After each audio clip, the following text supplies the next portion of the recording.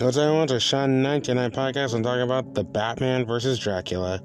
And this animated Batman cartoon movie is actually based on the cartoon called The Batman.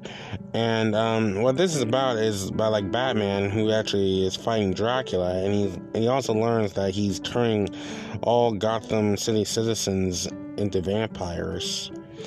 But to make things more interesting, though, they actually add Vicky Vale in the movie. And also, though, like, I even find it quite interesting that Batman is actually fighting like a universal monster character. And then when I saw this movie the first time, I was like, Batman versus Dracula. And I was like, that sounds interesting.